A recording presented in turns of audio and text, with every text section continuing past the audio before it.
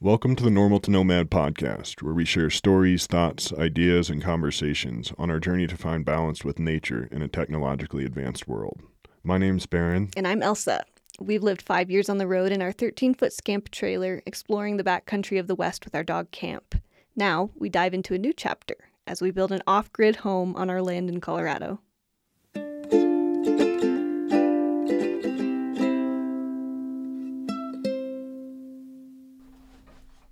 Welcome back to another episode of the Normal to Nomad podcast. We've been gone for a minute, but we're back now. We're thinking we will start uploading these every other week, probably. Just so that we don't overwhelm the YouTube feed. Yeah. You dig? Because just to see a bunch of those thumbnails might be a little jarring for people who aren't into the podcast. Facts. Not that we can please everybody. Today, we talk about food and health and our diet throughout Scamp life and how it has evolved and where it might go in the future. Where I think arguably it will go. Yes. I mean, hopefully. To begin, let's start before we lived in the Scamp. What did we eat? I wasn't especially health conscious Okay, so what? We moved into the Scamp when I was 24? Is that right? Or 25? Had you been out of college for 2 years? I graduated college in 2013. We moved into the Scamp in 2016. So I was never super health focused in college. Almost the opposite. Yeah, it was like eating as little as I could was my focus. And as cheaply as possible. Yes. So I didn't ever... Organic was not in my wheelhouse. Vegetables, not so much in my wheelhouse. What about you? I don't really know what I ate. I ate a lot of pasta back then. Yeah, mac and cheese. Yeah, lots of mac and cheese, just carbs for Cheap. days. Yeah. College food. Yeah, just whatever. Because with pasta, I could just buy a full thing of spaghetti and a thing of sauce. Oh, that's right. And, you would always make that when I came over to your and a whole house. bag of cheese, and then I would just eat that. And I'd eat like once a day, just all the calories. And then eat apples for the rest of the day. Did you drink coffee then? Yeah, but I didn't really start drinking as much coffee until Alec and I started working together, I don't think. Maybe a little bit. No, before that I still did. Did you drink much alcohol in college? College age? Just occasionally. I would never go buy like a 6-pack to just drink a beer while I'm doing things. It was always just socially. That's kind of interesting because now at this age, it seems like a lot of people will just buy a 6-pack casually. But yeah, I never did that in college either. Maybe because you're buying so many 6-packs all the time because you're drinking all the time socially. Mm-hmm. Well, and if I'm being honest, it was more like you're going for the bang for the buck more than just enjoying a beer, like Barton's. What were those flavored vodkas? I think it was Barton's, wasn't it? Was it? I don't know. Let's not talk about it. I'm about to Disgusting. puke just thinking of it. Yeah, so health wasn't really super duper on our minds as younger people until we met a new group of friends in Kansas City, and they were very diet conscious, very much like what were some of the more striking things?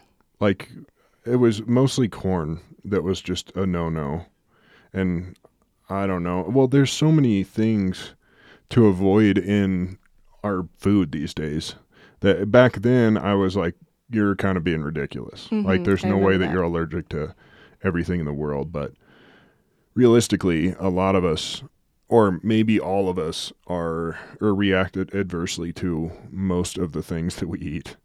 So it makes more sense now, but back then I was like, you're being dumb. And that's why we all have levels of chronic inflammation, constant fatigue, and just different autoimmune issues, body ailments. One of the reasons is diet. And I think that would be probably high on the list of... Did I say it's the reason? Because I think I meant to say it's one of. Yeah, I think you did. But okay. I mean, either way, you're pretty close to right, at least. Because all these things we're about to get into... We are talking from our own experience. We're not trying to say that anybody is doing anything right or wrong, and we're not trying to diagnose anything. So do take what we say with a grain of salt. Not too much salt, though, because then that's not good for you. No, I love salt. I eat a I'm lot just of kidding. salt. I'm just kidding. Salt in like whole form. I add salt to things because of fasting and electrolytes and stuff. We'll get into that, I suppose. But anything that we say is our current opinion, and our opinions have changed over and over again throughout time. So we're not at all clinging to this information. Some of what we say could be wrong in your eyes and could be wrong in our future eyes. So Every body is so different. yeah. And as science evolves and people learn new things that used to be healthy become not healthy, like the food pyramid, for example, is pretty laughable at this point. So Why is that? I guess Because it the depends whole- on what you're doing. The entire bottom of the triangle Yeah. is... I feel like the whole thing was just designed by Kellogg's. Yeah. I mean, I Maybe remember not. sitting with my box of cereal because of the advertisements. Have I And already said this in a orange juice? podcast? I don't think so. I but- made, the food pyramid is on the back of the cereal box, right? So I'm eating Frosted Flakes or something, a bowl of it. Then you got to have your toast, more bread with it. Get your sugary orange juice, and maybe I had sliced apples or something next to it, because that's the picture that they show on the back of the cereal boxes. Yeah. I But- think right above the bread category is that meat and cheese up above that? I don't know. I don't think so. I think meat's higher up. I haven't looked at the classic food pyramid in Yeah, a we're long not time. food pyramid experts, but definitely probably don't fill most of your diet with bread. But you're welcome to if that's what you think is great. And it depends on what kind of bread you're eating. Like I sourdough know, can be this good. is such a... This is the spicy problem. topic. Like everything's super nuanced. A lot of people have really strong opinions on food and get like really passionate and tribal about their diets and what they're eating and stuff.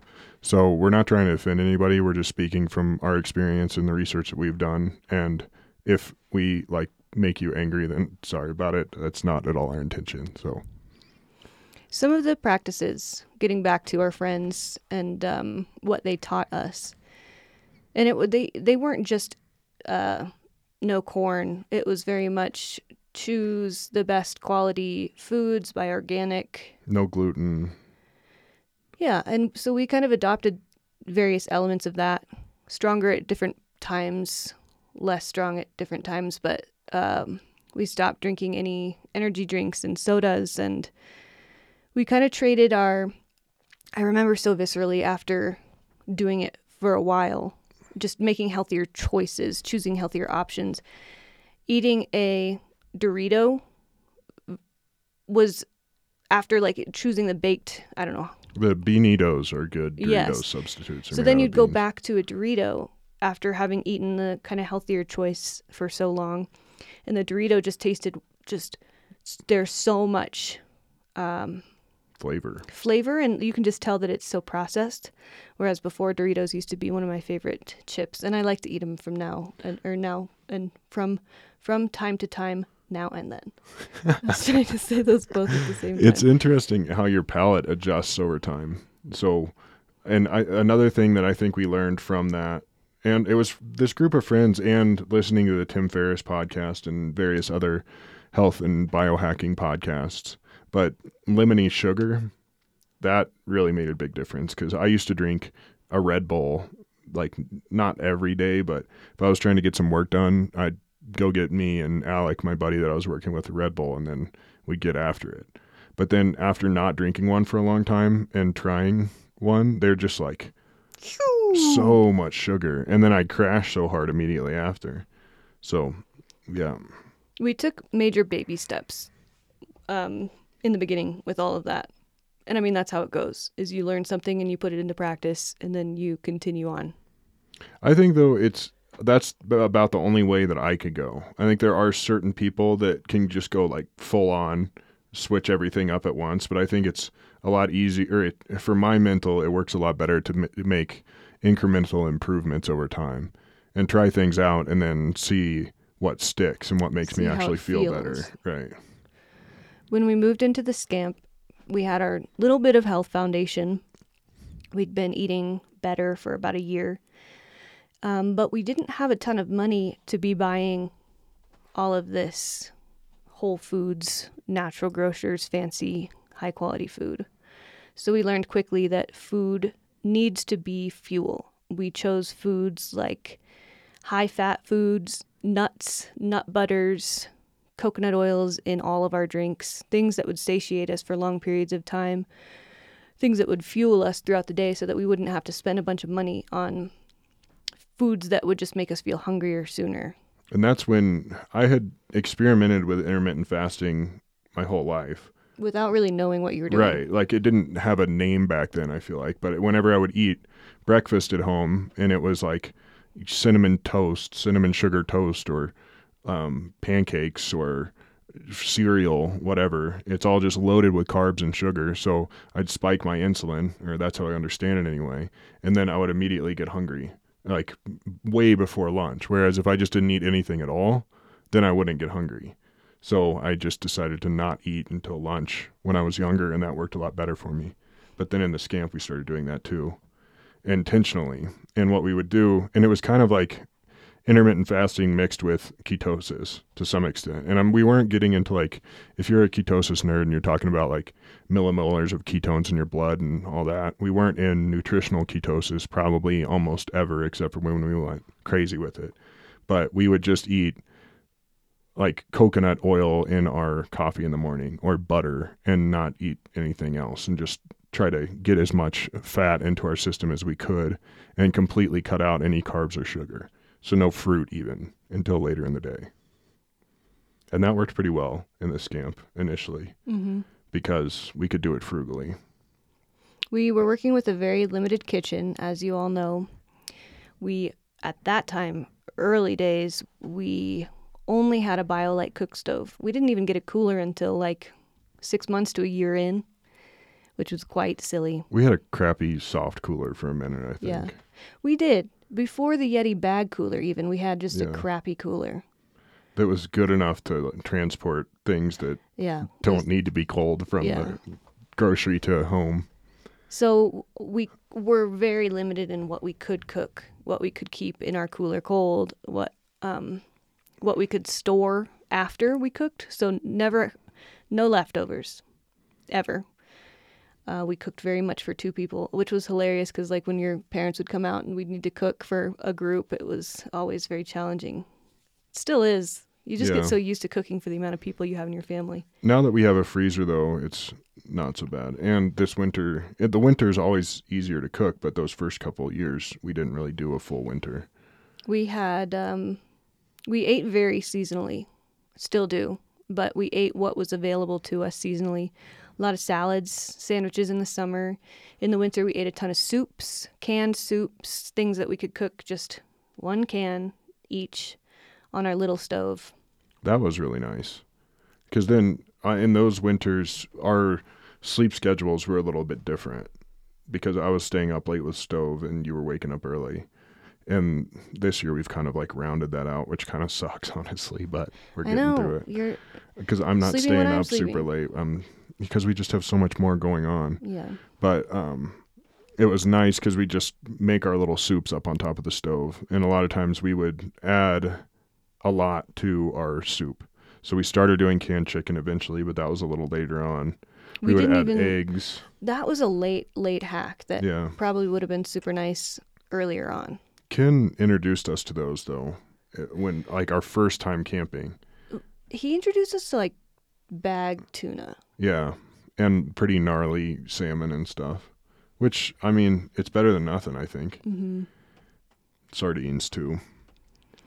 I guess we touched already on keto and intermittent fasting, but another diet that we kind of explored both intentionally and unintentionally was a little bit of veganism for about a year. And vegetarian, more closely. Yeah, I would say it was more vegetarian, but veganism was quite a trendy topic. So I think that was kind of the goal in my mind.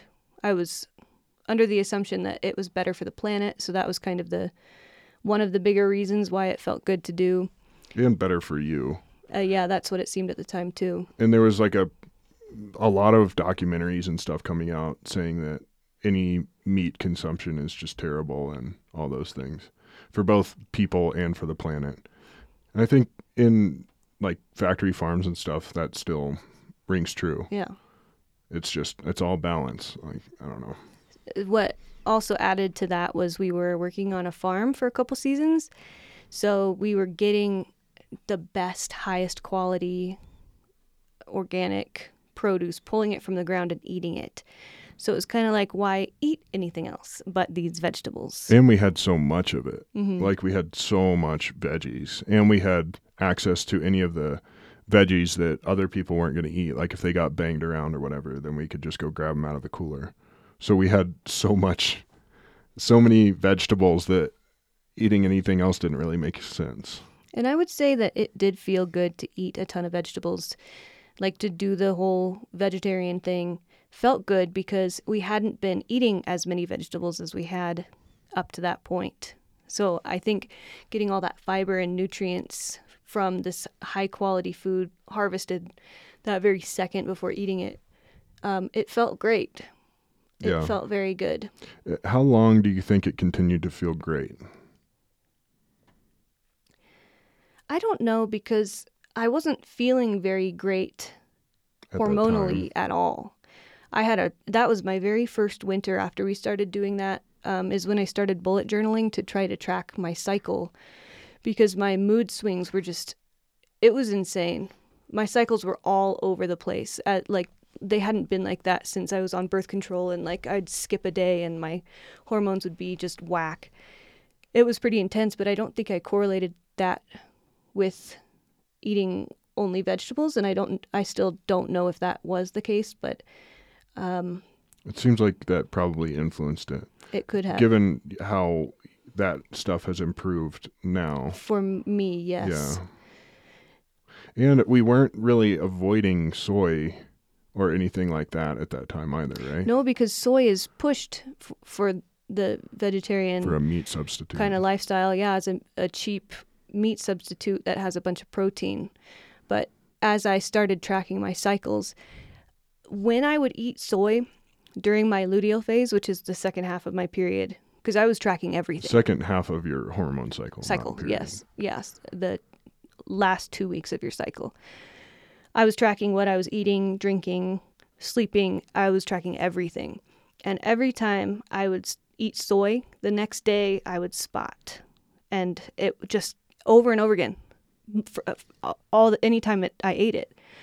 So kind of put it together that this is a phytoestrogen, soy. It's, I don't know, there are people who know a lot more about this than I do. But I think it felt like it was almost tricking my body. This is my theory, because I've gone to the gynecologist and they just tell me to get back on birth control. Don't worry about it. Keep eating your soy. But I don't know. I've wondered if my body then was thinking, oh, here's an uptick of estrogen, so let's start your period early. I don't know. It just made me stop eating soy. It sounds crazy. Like, I never really believed in that kind of thing. Like, I know. That soy could modulate hormones. It just is kind of ridiculous. But in real life, we could watch it happen. You know, that was wild. Like, even soy sauce or whatever, mm-hmm. You would eat it and then it's like, boom, like clockwork. Mm-hmm. And it got wild to the point where we'd like experiment with it. And then it's like, oh, of course. Right. And I'm really glad I got to realize that and realize how sensitive my body was to it. I eat soy now, and it's always I eat soy if we go get sushi when we're in Denver or something. We have replaced soy sauce with coconut aminos, and it's not really anything that we think about. Soy sauce and coconut aminos, like if you're cooking though, they're different. Yeah, they're not at all the same thing. Yeah. But I don't know. Soy sauce is great, and I love miso soup. Don't usually buy it though for this reason. But it has so much tofu and just stuff. like so many other things like dairy, we can talk about dairy later or whatever. We have a section on all the things like this that we've learned.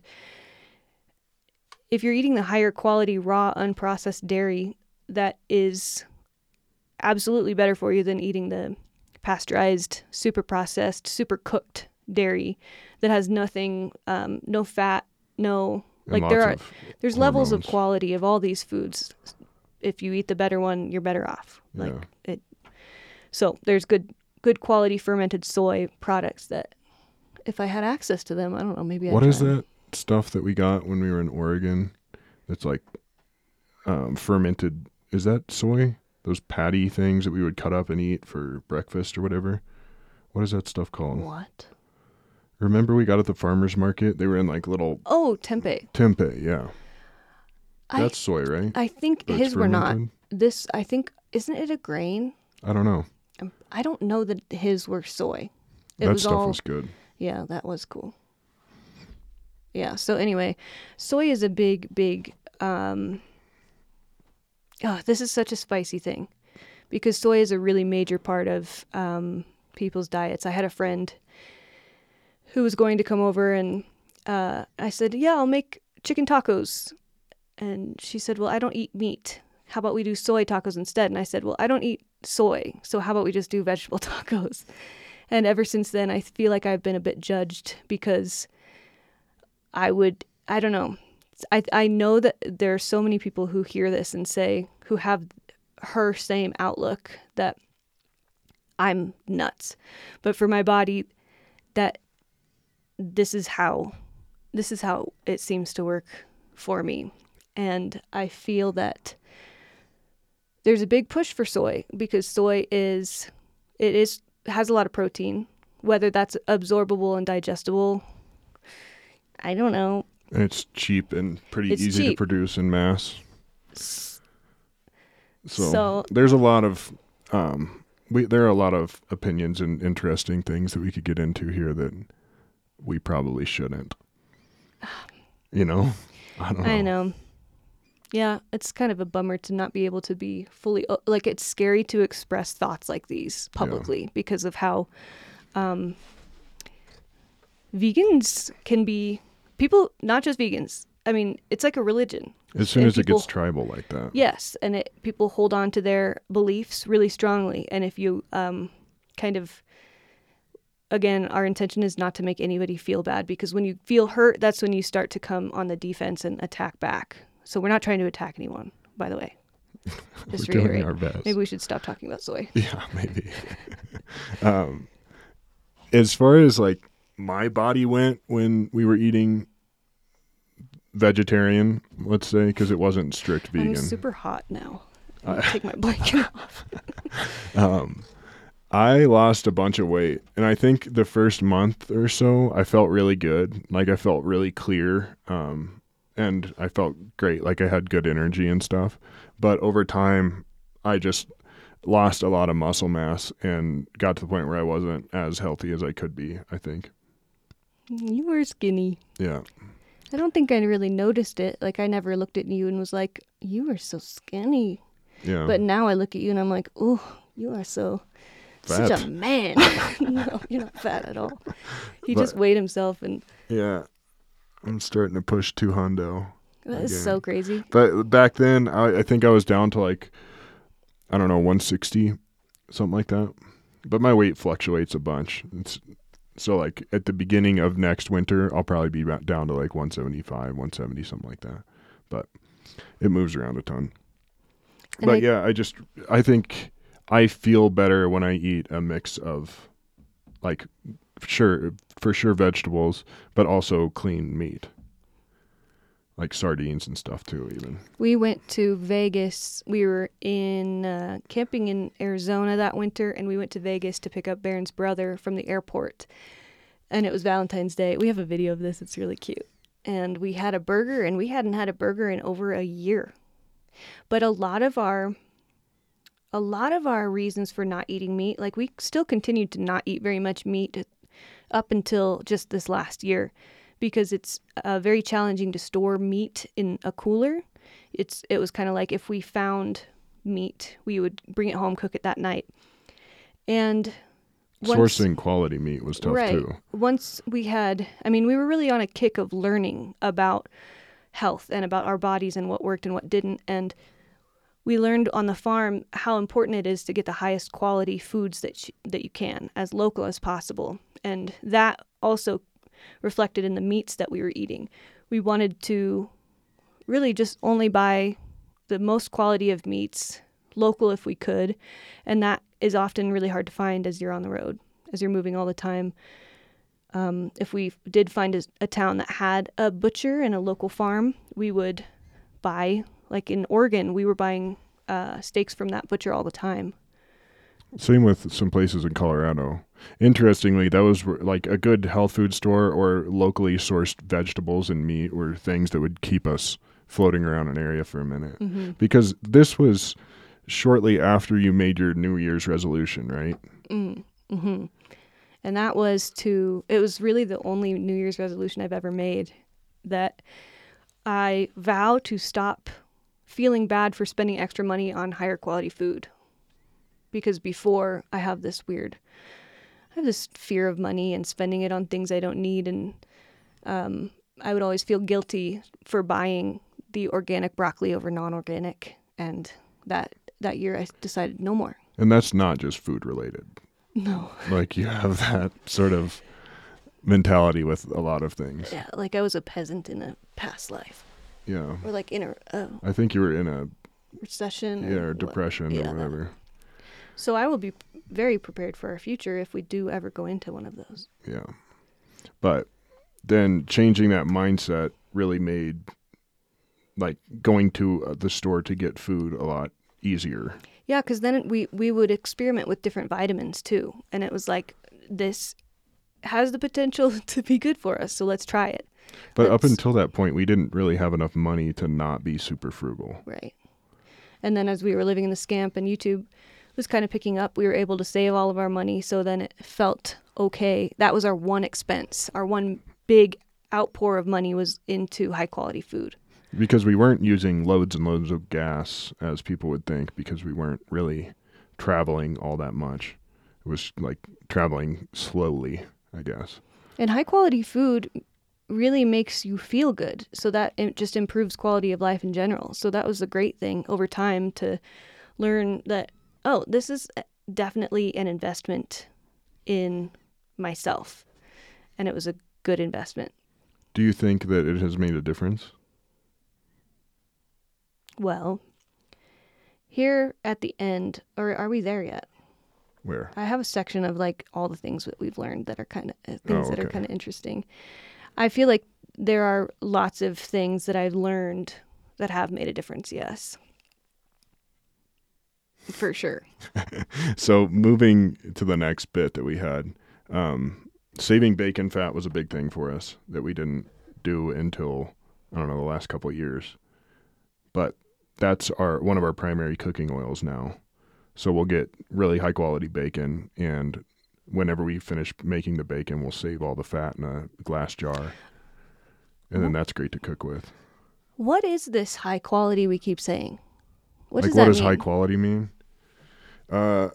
With bacon, it's lack of preservatives and as locally sourced as possible. Locally sourced, I think, is the big thing, because like nitrates or nitrite, whatever, is hard to not have in meats a lot of times. And do you know why that's in bacon? To keep it from spoiling? Doesn't it have to do with the, because it's like cured? Oh, there's some like botulism or something that you can get from bacon growing some bacteria on it. I don't know if it's exactly that, but something to that effect. But I think so. Quality, the biggest thing as far as I'm concerned, if I'm defining quality in my mind, locally sourced is huge on that list. Like before certified organic or whatever, because I don't know, the certified organic stuff is kind of cheesy, or it's kind of cheesy. Not necessarily the most quality. It's like a corporate sort of certification that costs a lot of money, and there's a lot of local farms that don't have the money and resources to go get organic certified. But I think there is an organic practices certification. I don't know if it's even a certification. Yeah, I don't know. But like the farm that we worked on wasn't an organic farm. Like we couldn't say at the farmer's market that they were organic vegetables, even though we never put any pesticides or anything on it. But we could say that we used all organic practices. Right. And so that's what we look for next after local is at least organic practices. Like not loads of pesticides and as little GMO as possible, or like not GMO. And there's certain, like corn and soy are hard to find cleanly, like without them being genetically modified. And a lot of people argue that genetic modification is totally fine and it's going to be a necessary thing that we'll have to adopt worldwide. How you get your oranges without seeds. Right. And apples year round, they're all clones. And so there's, I don't know, all of this stuff is like wishy-washy, but. Another aspect of buying local produce is when you buy not local produce, even if it is organic, if it's come from across the country, it was harvested before it was ripe, so before all those nutrients really had time to develop and kind of get into your food, then it sits on a truck and is brought to you, and then you get it, and sometimes it's still not even ripe, like avocados. What? Mm-hmm. But if you buy local, it's harvested just a lot more recently. It doesn't have to be harvested so early, so it just has more nutrients in it. Another thing that we haven't touched on is depleted soils. Yeah. And how that affects things. Because, I don't know, I was just listening to a podcast, and they were saying that nowadays you have to eat 8 oranges to get the level of nutrients that you would get from one orange back in the day, because our soils are so depleted. And I that's guess from monocrops. Yeah, and just general agriculture practices. Maybe even, I don't know. Yeah. It's so hard. There's so much nuance to this that it's hard to even like quickly say even my opinion, because everything, like, it took a lot of building to get my thinking where it is currently. But I don't know. As locally sourced as possible, relatively organic practices, and then also just like a mix of different things. Like, it's probably not best to eat one thing all the time. Because even with Camp's diet, it was interesting getting his allergy test. He developed like antibodies to the foods that we had been giving him most recently. So it was like he was becoming, like he was having a histamine response to whatever foods we were giving him most frequently, which it's like you're getting allergic to the foods that you eat a lot because your body has to build things to break it down or to fight the things that the plant has in them to make you not want to eat them, you know? Whole foods is also something that, like foods that are whole. Like not processed? Yes, that's a big part of quality food. Is buying things with the fewest amount of ingredients. That's a big thing that I never used to do that I definitely do now. I'm that like geek. I'll flip over anything that I'm about to buy and read the ingredients list. Well, if you're thinking you're buying some delicious ass juice, you look at the ingredients and it's got preservatives, coloring, natural flavors. It has apple puree, and then the rest is like... Yeah, I mean, that's not good for you. That's not. So it... I don't know. You might as well just drink water and add sugar to it, and that would be healthier. Right. But I don't know. It's all difficult. I think, like, with all of this, I think you can... By analyzing it too much and getting too caught up in trying to regulate your diet and eat everything as clean as possible or as great as possible, that can also be unhealthy. Like overanalyzing and dwelling on things and then punishing yourself mentally whenever you mess up. Wow. Yeah. I mean, 1,000%. That's like dairy. I have a love-hate relationship with dairy because I've just kicked myself for eating it because it feels like I feel better when I do. But then I start eating it again and I feel fine. And then I just try, think so badly that all these different types of foods are just going to save me and give me a totally healthy period. But it's just, we have so many factors in life that contribute to our overall health, not just food. Anyway. Yeah, good points. So, learning about hunting, because that was and all the research that I've done, like factory farms, I think are agreeably not great for the cow or the people or the land that they're on. Same with pig farming and everything else if it's done in a terrible way. Chickens. That said, I think farming can be done, like animal husbandry can be done in a clean way that's regenerative. Like if you watch The Big Little Farm or different, like if people do it intelligently, I think it can be done well and in a humane way. Like kind of cyclical, what's that called? My brother's old brewery he used to work for, they would take their spent grain and feed it to a local pig farm. So the pigs would eat that. Then the pigs that were butchered would come and serve their meat to the local restaurants where my brother's beer was sold. So it was kind of like a cyclical local. Yeah. I forget what they called that, but. And this is hard too because it's like I don't want animals to die, clearly.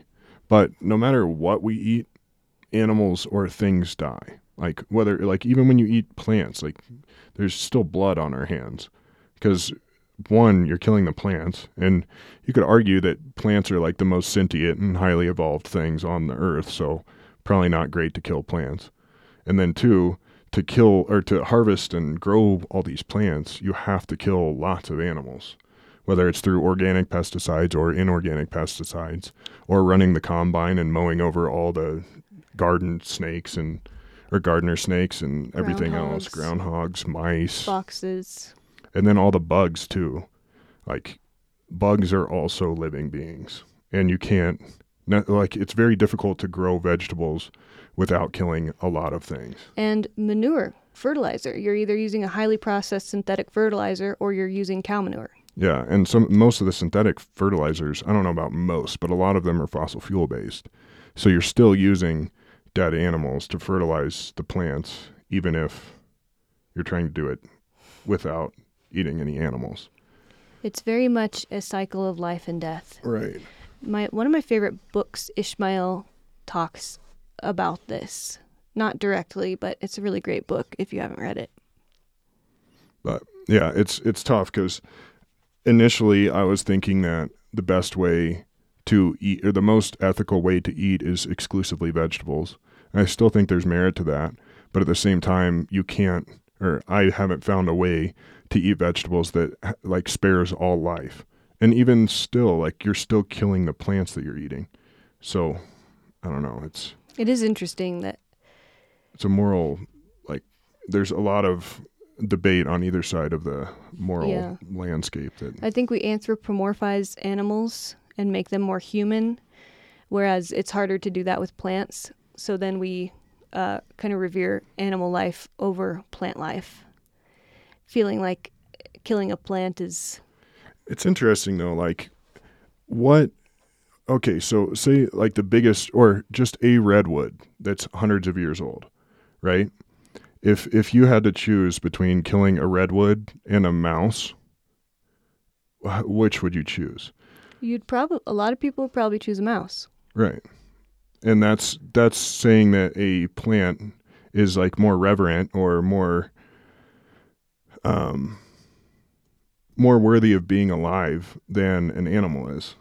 So I don't know, the whole thing's hard. I think we have to revere like all life equally, and then just try to navigate it without having with having as little negative impact as possible. Because like you could argue with, let's say, through hunting, let's say we killed an elk, right? Haven't yet, but let's say we get an elk. Then that's one animal, whereas and that would feed us like for the whole year. So the amount of lives, like if all lives are created equal, the amount of lives that we would save by taking one life is astronomical, right? Because like how many chickens would you have to kill to equate to one elk? Mm-hmm. Or how many plants would you have to eat that sacrificed how many loads of animals in their harvest, you know? True. So I don't know. There's lots of ways to look at this, and it's not as cut and dry as we would like to believe, I don't think. And with our purpose of wanting to eat vegetarian for ecological reasons, by eating an elk, there is no packaging. Well, no, there is, I guess, after it's processed. There's no transport, fuel expenditure. There's no... There still is. It's just like an order of magnitude less. Yeah, I mean, Like we still have to drive. It's not being put on trucks and shipped across the country. It's very much kind of and then using the whole animal, we get so many different types of things, bone broth, so many different cuts of meat. We get the hide, all kinds of things just from one animal versus, I don't know. I keep saying I don't know because I just don't. Well, it's hard to not implicate yourself and speak in ways that would offend people. Then there's the other side of it. You can argue every side up and down, left and right. Like I could steel man or straw man in either or any position of this pretty well, to the point where it's like, I don't know. I could make just as good of an argument for any perspective in this. And this is just through experimentation. This is the route that we've gotten to, and the path that we are currently choosing. But like I said, it could very much evolve. But I think the more interaction and the more responsibility that we take for our own food and the harvesting of it and everything, the better that I feel, and the more I don't know, I just feel better psychologically and physically. Like I would rather like in harvesting deer this year, I'd rather have that blood on my hands than to pass it off on somebody else and then not experience that, all of the emotions and the sadness that goes with killing an animal. Because I don't like killing animals at all. Like killing mice or flies or whatever, like I don't like it. But I think experiencing that and knowing what that feels like and experiencing and that like remorse and gratitude is really important too. So I don't know. It's a really nuanced subject. And then in the future, like what if we were going to forecast forward, what are we eating and how are we doing that? Our goal would be self-sustainability, growing all of our own produce and hunting for fish, for small game, for larger game, elk, deer, antelope, having just a kind of well-rounded diet of wild food, foraging, and then getting into food preservation and storage, building a root cellar, canning, dehydrating, smoking.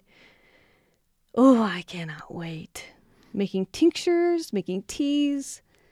And we probably won't have much of a garden going on this year, unfortunately, because we're going to spend most of our time in the growing months working on our house. But one of the major things that we're going to integrate into our house is a garden. We would have started with a greenhouse if we could have, but we have to have a house. We actually had somebody reach out to us that is offering to donate us a portable geodesic dome. Like a soft-sided geodesic dome. Yeah, that we might, I think we're going to go pick it up like later this week or something. So maybe we will be able to get started a little bit on some easy stuff. Yeah, we'll have to see how it does in the wind. Yeah. We have strong winds. I wanted to mention a few things that we've learned from trial and error in the foods that we've eaten and the foods that we've eliminated and all that. Yeah? You want to hear about that? Yes. So I've talked a lot about my Raynaud's in the past. Raynaud's is like your phalanges go numb, turn white. And it's still a syndrome that isn't It's an fully autoimmune understood. issue. Yeah. It can be caused by other autoimmune issues. I think it can be caused by, I don't know. I think there's two types. I don't know what. I haven't been diagnosed, but when my fingers turn white and my toes turn white, it's like, oh, this is probably Raynaud's. But this winter, for some reason, and I have a theory, but it was like right around Christmas, I said to you that I haven't had Raynaud's flare up in my fingers since I can remember. It hasn't been an issue for me this winter. My toes, on the other hand, with snowboarding, that's been a different story. I think I have some nerve damage on my toes from having just totally numb toes in my snowboarding boots for a whole day, days on end. But anyway, my fingers have just not been going numb at night, during the day. I have been washing my hands in the snow. Of course, my hands get cold like they do when they're cold, But they don't go white. They're not going white. I haven't seen that in so long. And it was Barron who said maybe it's because of all the red meat that we've been eating over the last year. I don't know. But we have been eating like every day meat. Well, since we got the deer, is that what you mean? Or prior to that? But even before that, living here on our land, we've been able to buy local pork, local chicken, just local meats at the store. So not exclusively red meat, but eating more meat than we had in the past. More fish, even. Yeah. So, I don't know. That's really the only thing that's... I don't know. There are lots of variables, for sure. But. I mean, even like clean water. Well, we have had this Berkey for years. I don't know. I like to think that my addition of red meat is helping my body.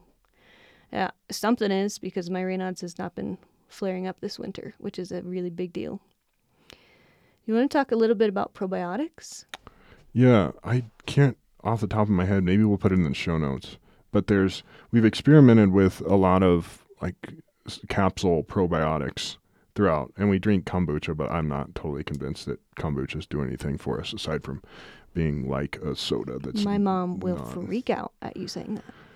I mean, it's like really she's basically sugary. Immortal because she drinks so much kombucha. Yeah, I don't know. We can argue about that later, but we've tried a lot of different probiotics, and I don't know. Last year or something, we kind of agreed that we would just, as we ran out of probiotics, we would buy them and like take them daily to see what the fuss was about. Because we've bought them in the past, but then we'd like, I don't know. It just feels bad to spend that much money on something that you like any kind of vitamin or supplement. It's like $1 a day. Yeah, it just feels like there's no proof. But we found these probiotics that I've been taking for a while, and they've like made my bowel movements wonderfully predictable and great. So I haven't had any stomach aches. I'm not having problems like digesting anything. I had kind of a flu-like issue when we were back in Kansas City renovating the Scamp just over a year ago, and we got some probiotics to try to help my gut, and we never stopped taking them after that. And my stomach aches have been almost gone. I would have digestive issues, and I don't think probiotics exactly are the answer for stomach aches. It depends, like it's case to case, because if you fill a gut without any type of bacteria in it from like a standard American diet that doesn't have any good bacteria in your gut, if you then fill it with a bunch of bacteria that's foreign, I think that can cause some issues. Yeah, that makes sense. But I don't know. It seems to be working. And they do say that when you get probiotics, you want to start on lower strains so that you don't just flood your gut with, I think we're on like 50 billion now, but we probably started on 5. It just is funny. What? 50 billion, like. I know. What? All these little bacteria, 50 billion of them. Whoa. Another thing, do you want to hit on gluten? We do not eat. It's like, for us, it's almost more carb focused. We don't need to have carbs and bread with every single meal. You'll see in the last video, I made breakfast of cheese and salami, blueberries and spinach. I didn't have any crackers with that because I don't know, we've gotten used to not needing to have a carb with every single meal like we always had in the past. And that's more consequential in our experience than just straight gluten. Than just about anything, really. Yeah, because then if you're going to swap it with a gluten-free cracker, it's kind of like, well, why don't you let's see how it goes without the cracker. That said, I think some people clearly are hypersensitive to gluten. Oh, yeah. And not knocking it at all. And I think everyone is probably sensitive to it, at least on a low level. Mm-hmm. Like, it causes inflammation. And I think there are a lot of things out there that we are all at least mildly allergic to. There's something, too, that is glyphosates. That I think that's sprayed on the wheat. And so when you're eating a ton of bread, that can be something triggering as well for all the different reasons. There's so much to learn. So much. But all that to say, gluten is a thing. It was a thing. And I don't know that it's always a bad thing, but Dairy, I have been incorporating it quite a lot lately. Whereas before I have almost eliminated it entirely for long periods of time. But now what we're doing instead is raw dairy, which has not been heated to break down all the bacteria. Oh, I just got like this image in my mind that we watch this like 10 years from now and we're like, oh, we knew nothing back then. that will definitely be the case. Yeah. But eating, we have a neighbor who has a dairy farm, and she also has just her own cows, and she offers the neighborhood a cow share, one of those things where you can buy a part of the cow in order to get raw milk. And We might do that. that just seems like the best. If I'm going to eat dairy, it's just like if I'm going to eat meat, let's do the highest quality that we can do if we can afford it. And if we have meals where we want to eat dairy, let's send it, but with good dairy. Yeah.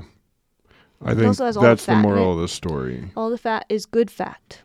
The to some moral of the extent. story is try to source things locally, do what feels good in the long term, and health. I would really love to hear what you guys have done and what has worked for you. Yeah. It's probably easiest if you comment on the YouTube video if you're just listening. Jump in and leave your own personal research and thoughts and ideas on the table, because we all have so much to learn from each other, but at the end of the day, all of our bodies are so different that there is no book, no guidebook for all of us. We do have 2 blog posts, though, one on my site and one on yours, that talk about food as fuel and all that kind of stuff. Ooh, and oh my God, in Barron's book coming out, he has a whole chapter on food as fuel. Yep. And it's going to be awesome. Is that all? I think so. Oh, we didn't mention our sponsor for today, which is elsaray.com. Thank you, elsaray.com. I am going to be selling a few rings really soon. I think I will. Look, Oh, Elsa yeah. made me a ring. It's really cool. Maybe we'll show this in a close-up on... I'll just stick your finger up there.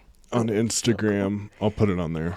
I'm going to share this on YouTube, either making a post or talking about it in a video, because I think that's where all of you have been so supportive here that Instagram is usually where I would start, but I've decided I'm going to start on YouTube and hopefully... Oh, no, maybe I should start with Patreon.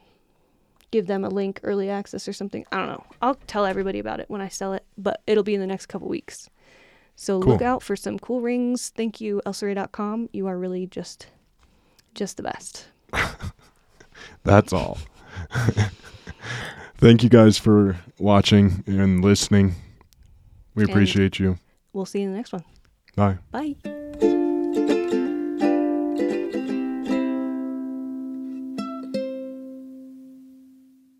Thank you for joining us. Please give us a 5-star review if you enjoyed today's podcast. For more information on this episode, head over to my website, normal2nomad.com, which is linked in the show notes. And if you want to see what we're up to, visit our YouTube channel at youtube.com/elsaray.